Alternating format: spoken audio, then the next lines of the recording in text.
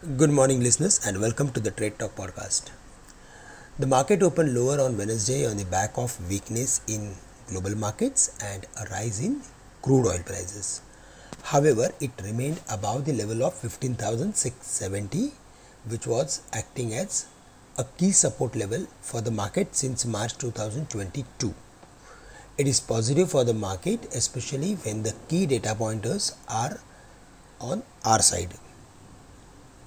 Today, Brent crude is at 116 from 119, while bond yield is at 3.10 from 3.20.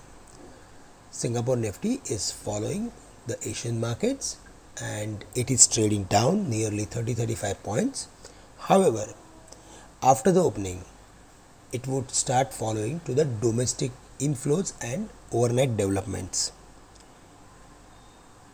Till the market does not leave the level of 15,670, it would remain in an uptrend or it would trade with an upward bias. At the end of the monthly close and on the monthly expiration day, we need to focus on the level of 15,670. Below that, the market would gradually drop to 15,600 levels. A close below 15,600 will be negative. On the upside, there would be 15,860, which was yesterday's highest level. 15,930 and 16,000 would be hurdles. For the day, we are going to focus on select financial companies as well as IT companies because they are recovering from their lows whenever there is any weakness in the market. And also we need to focus on auto companies.